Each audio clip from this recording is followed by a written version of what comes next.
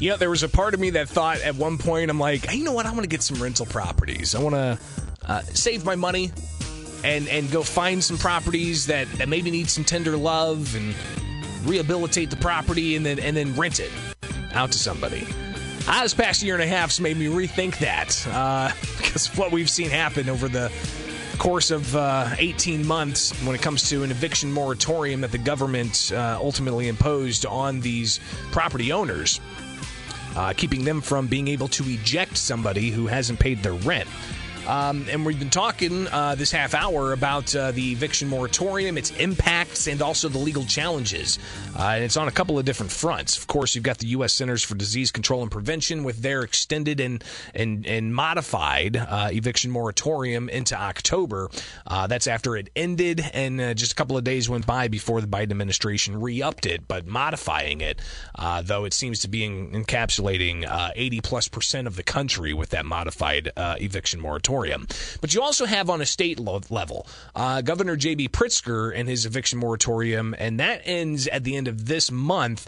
But I'm interested to see if he's going to extend it based off of what the CDC has done. Regardless, the eviction moratorium statewide faces a challenge. And joining us to talk about that is Paul Arena. He is with the Illinois Rental Property Owners Association. We've talked to him before in the past. Paul, thanks so much for taking time with us. What are the impacts to your members of the ongoing eviction moratorium? Well, thank you for having me. This moratorium has dragged on so long. We're seeing some members who are under incredible financial stress, people having to sell off properties to pay bills. I've had reports of people who just have walked away from the property. So the ones who are experiencing difficulties, it's extreme. When you talk about people walking away from properties, talk about the impacts to the communities when that type of thing happens. Well, right. So you'll have the added problem of blight on unkept properties who are in that transition period where a bank has to come in and take it over. So that will have an impact on communities. But the other part of it is available rental property is being removed from inventory, both because of people deciding they don't want to be landlords anymore and just selling houses to homeowners, and for the reason of people walking away from property and have it go through the foreclosure cycle and have it not be available as rental housing stock. We're talking with Paul Arena. He is with the Illinois Rental Property Owners Association. Tell us about the lawsuit against the governor. Where does that stand, and what are the next steps here? So the lawsuit against the governor went, through the trial court up to the appellate level. The appellate court ruled that the trial court should have made a ruling on all counts in the complaint. Went back to the trial court. The trial court again ruled against us. And now we have filed appeal again at the appellate level.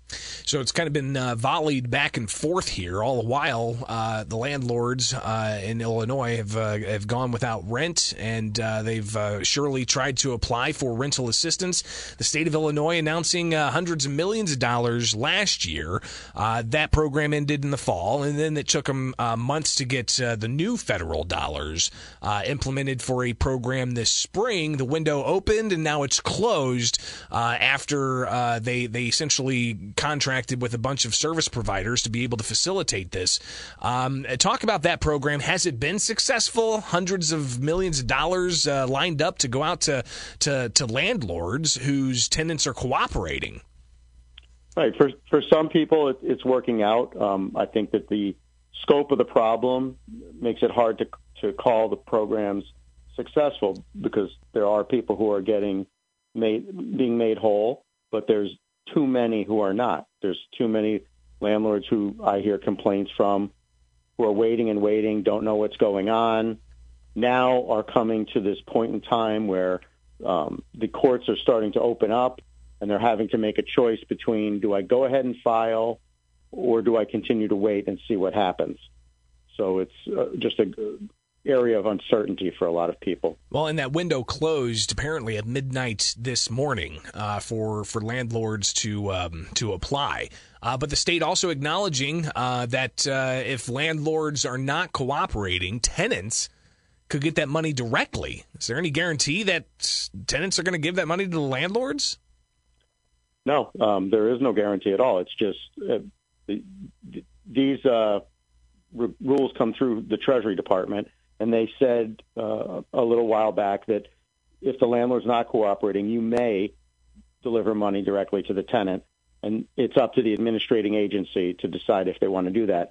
I don't think that that's necessarily a good idea in terms of dealing with the intent of the program. If the program was to pay the rent that was due, giving the money directly to the tenant's not going to ensure that that happens.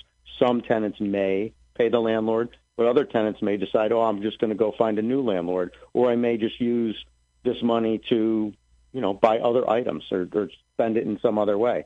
So we think it's a flawed policy for that reason. But secondly, our complaint is that it's not reciprocal.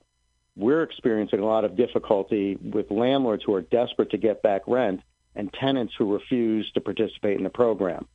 And they don't permit it to go the other way around. A landlord cannot go through these rental assistance programs unless the tenant participates.